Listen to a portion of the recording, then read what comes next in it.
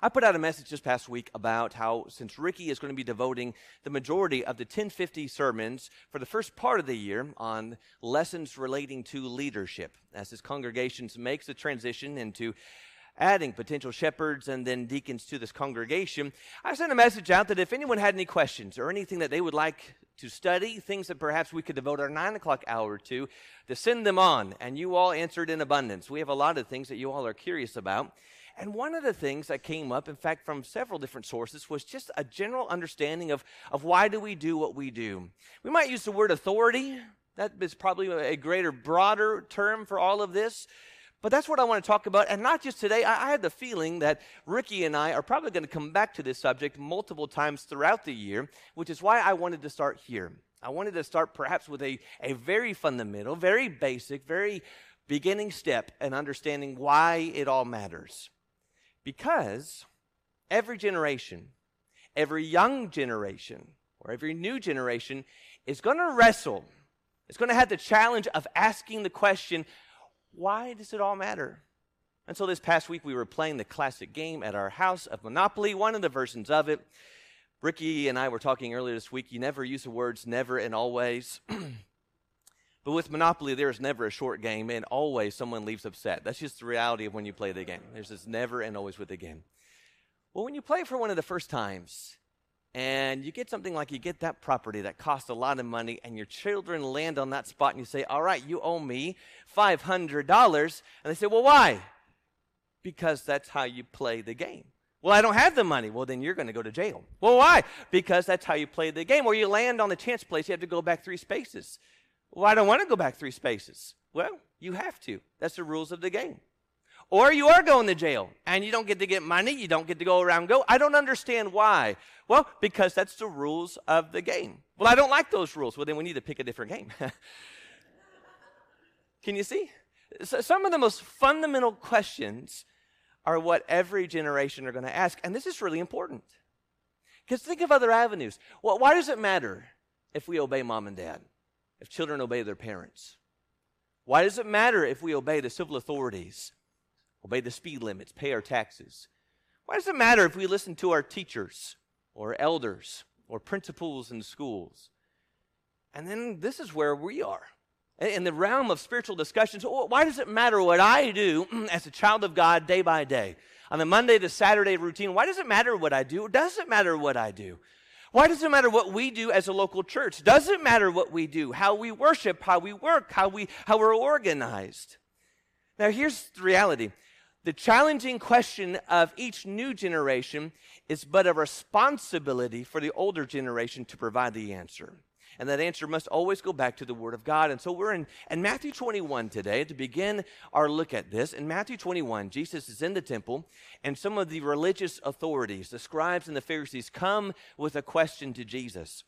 In fact, they come with a series of questions, and their questions are not given out of curiosity. The questions are given out of the attempt to catch him, to criticize and condemn Jesus. But even though their questions aren't pure, the motives aren't pure, they form as an excellent foundation as to answering the question, why does it all really matter? Why do rules matter? Why do following the rules matter? In Matthew 21, beginning of verse 23. When he entered the temple, the chief priests and the elders of the people came to him while he was teaching and said, by what authority are you doing these things? And who gave you this authority? Jesus said to them, I will also ask you one thing, which if you tell me, I will also tell you by what authority I do these things. The baptism of John was from what source? From heaven or from men? And they began reasoning among themselves, saying, if we say from heaven, he will say to us, then why did you not believe him? But if we say from men, we fear the people, for they all regard John as a prophet. And answering Jesus, they said, we do not know. And he also said to them, neither will I tell you by what authority I do these things. A couple of excellent questions just to observe right off the page. First of which, you realize that they understood that we need authority to do things. They asked the question, by what authority are you doing these things? And so authority in one sense can be understood as the right or permission by which we do something. And they understood if you don't have authority, if you're acting on your own permission or your own will, oftentimes that finds yourself in the wrong. And so authority can also be understood then as the standard of rules set up by which we all apply, are submitting, are governed by. For instance, some of you today are maybe going to watch a football game. Imagine if there are no rules on that football game. The Dallas Cowboys, I don't even know if they're playing today, are going to say, we're not going to pay attention to the out of bounds, to the first line markers. We're going to bring out our hockey sticks. We're going to do. If you take away the rules, you don't have the game. What happens if we go to the store after services today and we put down a $20 bill for whatever it is we're paying for, and they say, well, that $20 bill doesn't mean $20 to us at this store. That $20 bill only means $5. We would say, but by what standard are you saying this? By what rules? By what monetary system? What authority are you using to make such a decision? You see, there's some standards by which all of us operate that says right is right and left is left and a mile is a mile and a foot is a foot and up is down, and the reality of the matter is that all of life submits to some sort of authority or standard. And so authority can be defined as the power or the right to determine, control, command, judge, or prohibit the actions of others. They came to Jesus and they said, you're teaching. By what authority are you teaching these things? What law, what system, what governing force by which are you submitting to in which you are teaching these things? What authority are you following?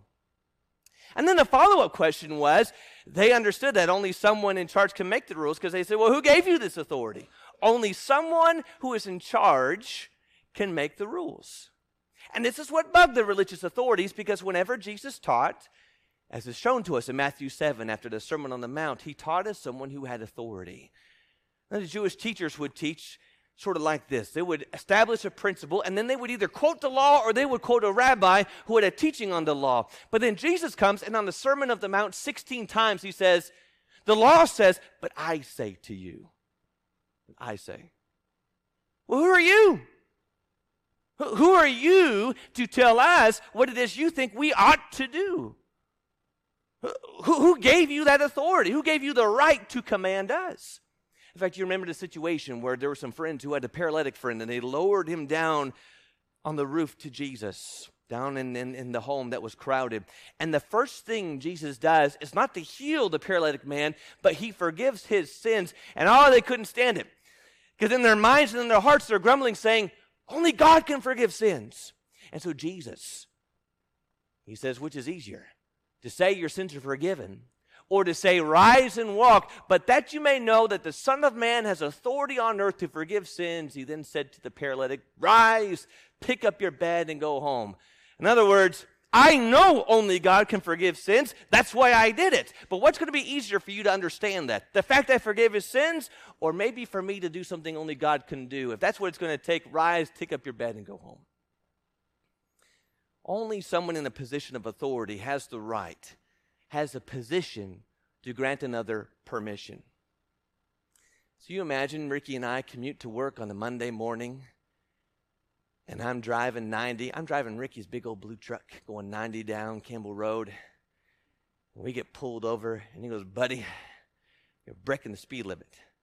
And I said, I know. I had permission. He's going to say, no, you didn't. But in my story, he's going to say, well, who gave you that permission? I'm going to say, Ricky did. It's his truck. And he said, faster. What's he going to say? He's going to say, he is not in a position to give you the permission to break the rules. I don't care who he is. He can't tell you to break the rules. I can't go to the armed forces today. I cannot go to the police station and make them open up Chick-fil-A. I don't have that authority.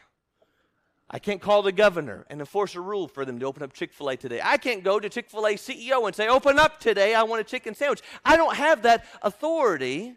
Only someone who is in a position has the right, has the power in order to give another a position to act. They understood this. Their questions were fair to ask. In fact, brethren, we need these questions. But by what authority are you making this decision? And then who gave you that authority? Where'd you get that from? But then here's the third question, and this is what's really important. They're asking these questions, trying to trap Jesus, and then Jesus elevates the understanding of their questions with the third question. Jesus reveals that ultimately there are just two sources of authority, because he said, the baptism of John, was that from heaven or was that from men? Stumped him. Because Jesus, through John's teachings, was elevated as the Lamb of God. His baptism was prepared to prepare people for Jesus. And so if they said it came from heaven, well, then why don't you believe in him? And why don't you believe in Jesus? But if they said it from men, then a lot of people are going to be upset because, as the passage revealed, there's still a lot of people who highly regarded John. But you see Jesus' point? Ultimately, there are two sources of authority, God or man. And really, when we boil it down to a very individual way of looking at it, there's two sources. I'm either submitting to God's will, or Scripture would say that there are some who are self-willed. That's not self-driven like a self-starter. That is someone whose mind and will and plan is governed by me and me alone. I'm either going to do what I want to do, or I'm going to do what it is that God has commanded me to do. So it's God's will or my will. Now, just stop for a minute. Stop. We got a couple places we're going to go. This is kind of a Frankenstein sermon. We got a lot of different parts, and it's not going to flow nice and neat. But I want you to at least to appreciate right here. Who has a right to determine who can get married today and define what marriage is? Who has the right to determine life? What defines life? Where life begins? And what one may do regarding life at all forms of its infancy and weakness and development along the way? Who has the right? What do we do with them? What must one do to be saved? How do we know drunkenness is a sin? Or that lying is wrong? As a church, does it matter? Does it matter how we worship? I mean, why can't we? Why can't we just add on a building for food and fun and entertainment and social events? Why can't we roll a piano up here? Or let women preach? I bet women would out-preach us men 10 to 1.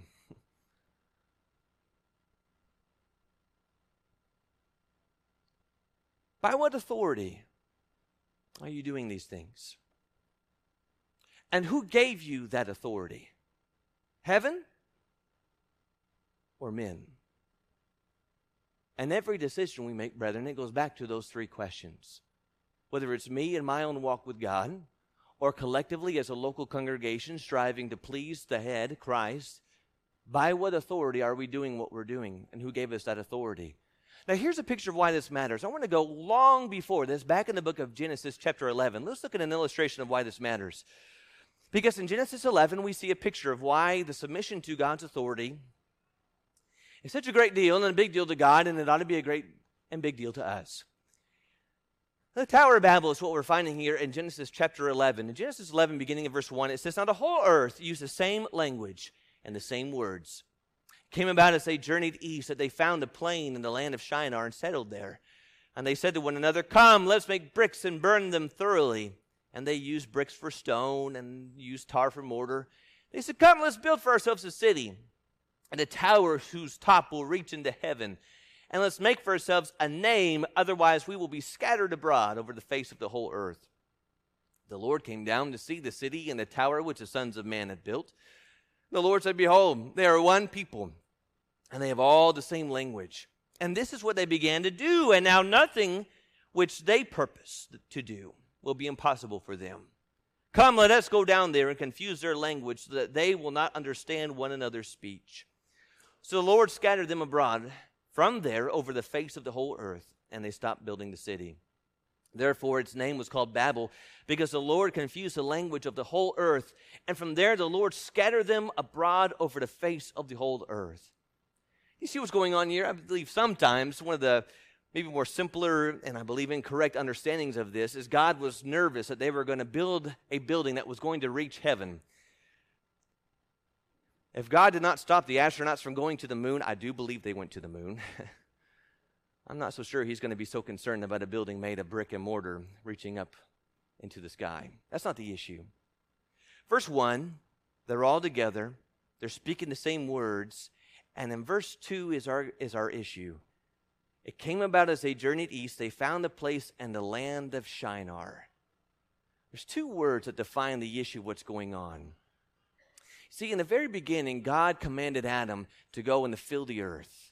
Fill the earth in one sense certainly was the idea of having multiple children, but the other idea was to fill it entirely. to spread abroad and to fill the earth with its people. In fact, when Noah and Mrs. Noah and the children got off the ark, he repeated the same thing in Genesis 9 and verse 1, to fill the earth. Well, look at the two words in our context and see what's going on here. In verse 4, their fear was that they would be scattered abroad over the face of the whole earth. That's God's plan. I want you to fill the earth. I want you to scatter and to populate the earth. And so God's plan was to be scattered. In verse 2, they found a land and they settled. You see our words? God's plan was to scatter. They said, we're going to settle. We're not going anywhere. We're staying put. And not only did they say, I know God wants us to spread out and to spread over the earth. We're not going to do that. Not only did they simply not listen to God, they decided to build a monument to their pride. We're staying put despite what God says. We're going to build a tower that shows you we can do whatever it is we want to do. Because they wanted to make a name not for Jehovah God, not for the Creator, but a name for themselves. Thus God scatters them with his language. Babel means an unintelligent form of communication. God scatters them, creates diversity of language, and enforces his will. But do you see authority here? Authority is about recognizing who is in charge. That's what authority is. Because in their quest to make a name for themselves and their delusion about their unified strength, they had lost sight of who God was. And in a moment, what took them perhaps years to build in that tower, God put an end in an instant. Authority is about recognizing who is in charge. And God's right to be able to tell you and I, no matter who it is we are, either if we're Christians or not, God's right to command every single person and tell them how it is they ought to live is written in the fact that he is the one who is before all, above all, greater than all. In fact, he is the reason for all. And so it doesn't matter if someone believes in God or not, or is a Christian or not, or attends somewhere on this Sunday morning or not. God has a right to tell everyone how it is they ought to live simply because of who he is. But this gets even deeper for us because we're not talking about our neighbors today. We're talking about you and I. And you and I are Christians. Which means when we made that great confession, Romans 10 and verse 9, which Peter pointed to in Acts 2, we didn't simply say, I confess that Jesus is my Savior and he died for me. He is the Christ, but he is Lord. Lord in Christ. Lord is master, which means master has the right, the authority to command, to give rules, to exact, and to demand obedience. Paul would make the point in 1 Corinthians 6, you're not yours anymore. You were bought with a price. And thus it's not our name by which saves us. We're not saved because of our name, and brethren, we're not saved because of the name that's on the sign on the street. There's one name that saves us, and it's his name, Christ's name, which is why Paul would say, in everything that we do it in Christ's name. That doesn't mean we tag it on to him and say, I'm doing this for you. It means I'm doing it through your authority, under your permission, by your guidance, following your rules. That's what that means. When we lose sight of who he is and who I am, we get in big trouble. Ecclesiastes 5 and verse 2 says, God is in heaven, you are on earth, let your words be few. Listen more than you speak. Obey more than you seek your own will. And so authority is about recognizing who is in charge. But authority then is also about following the rules, because it's one thing to recognize who is in charge, and it's another thing to submit to who is in charge. Even if I don't like it, even if I don't agree with it, even if I don't understand it, it is bending my will to the one who is in charge. I think the problem for a lot of people is, and the mantra for a lot of people, is what has been repeated over and over and over again from that statement in the end of the book of Judges, that there was no king in Israel. It wasn't that there wasn't a king. Oh, they had a sovereign Lord in Israel. But the fact that they did not recognize God as their king led to the conclusion that they did whatever it is they wanted to do. And when we refuse to listen to King Jesus and saying we're going to do whatever it is what we think is best, and we will do whatever it is we judge right in our own eyes. So, I believe what this leads us to draw all of this to a conclusion, is at least this. There's two ways of reasoning.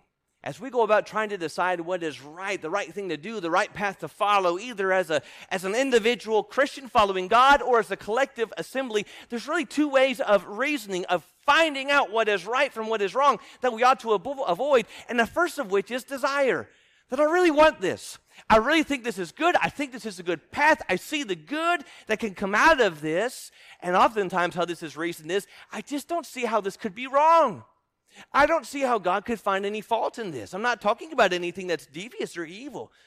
I don't see how God could disapprove, how God could not find any kind of good or glory in the thing that I am seeking, desiring to do. We need to be really careful, brethren. There's a big difference between looking to the Word of God to prove my point and looking to the Word of God to let God speak and to say whatever it is He intended to say. You see, there's a way that can seem right. It can seem so right to you and I. That's all we see. I cannot possibly see how this could be wrong. I cannot possibly see any way that God cannot be pleased with it, but that doesn't make it right. In fact, as Jeremiah said, I know, O Lord, that the way of man is not in himself. It's not in man who walks to direct his steps. In other words, while I may not see it, that's possibly because I'm not infinite in knowledge and understanding. In fact, there's many things about myself I am weak and blind to. I don't need to lead my own steps. I need God to direct my steps. And so I don't need to reason from desire, and I also don't need to reason from the ends. Because look at the good that could come out of this. Look at all the people we could help. Look how much closer we could be. Look how many people we could fill in the pews. And all the ways we could reason from the ends. And that didn't really work so well with King Saul. Because when God told King Saul to kill all of the Amalekites and everything that belonged to the Amalekites, and yet he spared the king and some of the animals in order even to worship God. How could God not like this? I'm going to worship him with the things that I spared. He was told by the prophet Samuel, behold, to obey is better than to sacrifice. That the ends don't justify the means. What I want is not what you believe is best. What I want is your obedience. I want you to listen to me, and I want you to follow me. In fact, sometimes we go to a passage like 2 Timothy 3. Paul reveals in 2 Timothy 3, beginning in verse 16, all Scripture is breathed out by God and is profitable for teaching, for reproof, for correction, and for training in righteousness, that the man of God may be complete, equipped for every good work. We say that's what I'm talking about. I know the Word of God says to love my neighbor as myself, and I know the Word of God says even to love my enemies. And the Scripture points us to the example of Jesus, who served and cared for others. That's what I'm talking about. I just want to do good works. Why does all these rules that you have established say that these matters? Look at the people we're helping. Don't point me to rules. Look at all the good we can do. Well, hold on a minute. Hold on. Because the companion passage, if you will, to 2 Timothy 3, 16, 17, comes out of Hebrews 13, beginning verse 20. The writer would conclude his writer by saying this, Now the God of peace, who brought up from the dead the great shepherd of the sheep through the blood of the eternal covenant, even Jesus our Lord, equip you in every good thing to do his will, working in us that which is pleasing in his sight, through Jesus Christ, to whom be the glory forever and ever. Amen. Do you notice the similarities between these passages? That they both talk about the work of God to equip his people. And not just to equip them, but to equip them with the goal to be active in good works and the good things. But did you notice how the Hebrew writer establishes what good means? The good works are to do his will, not my will. God's way, not my way. So that at the end of the day, I'm doing what is pleasing in his sight, not what is pleasing in my sight. It's good works, but what God defines.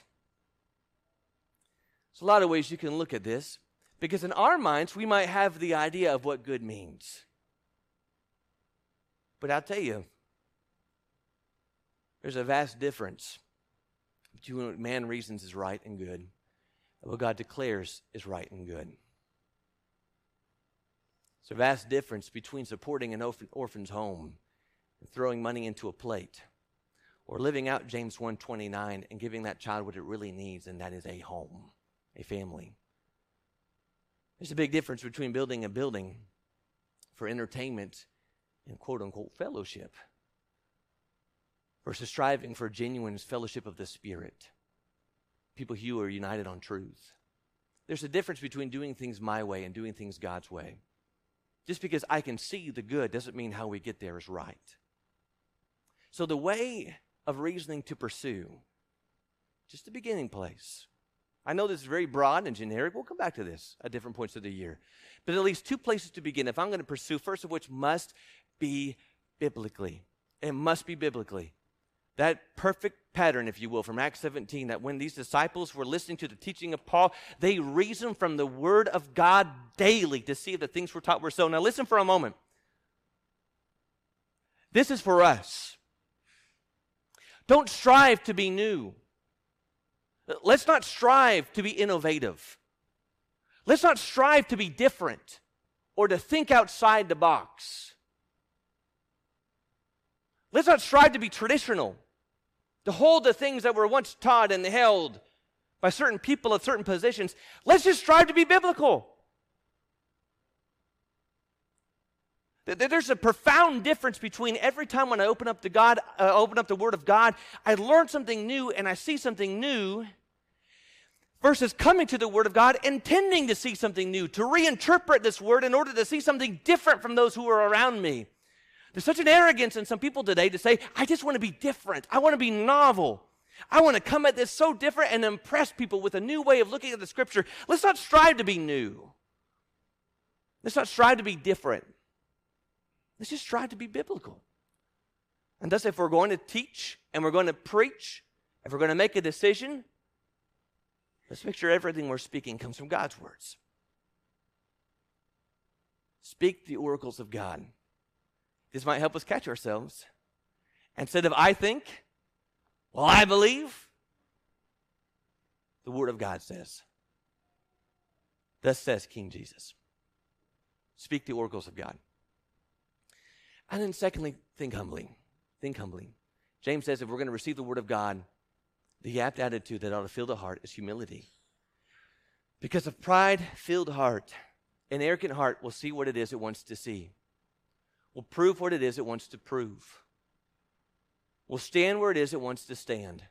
Will twist the Scriptures to believe whatever it is that person wants it to believe or to say. But the humble heart comes to learn.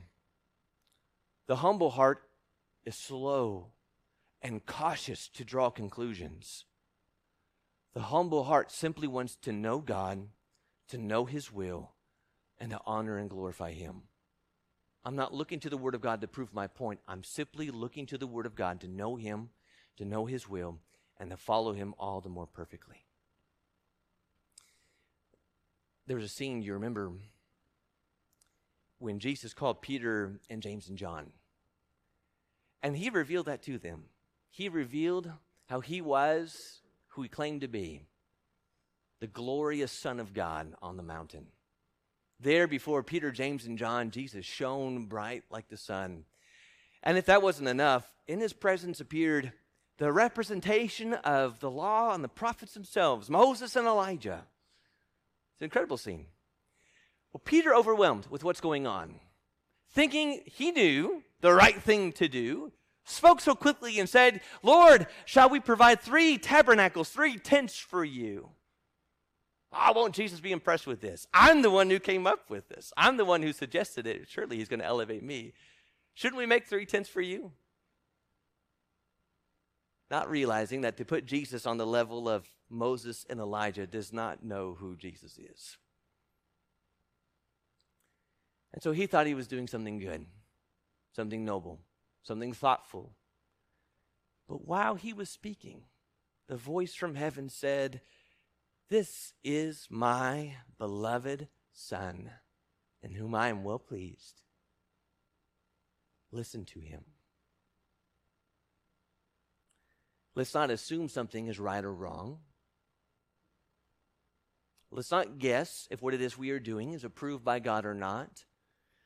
And brethren, we don't speak for Jesus. We listen to Him. We listen to Him. And everything we do, listen to the Son. Thank you for connecting with us this morning. We're so thankful that you were able to do that. If you have questions, we'd love to have the opportunity to talk to you. You can contact us at www.thebibleway.com or questions@thebibleway.com. Questions@thebibleway.com. We'd love to have you in person. Come if you can, but thank you for connecting with us.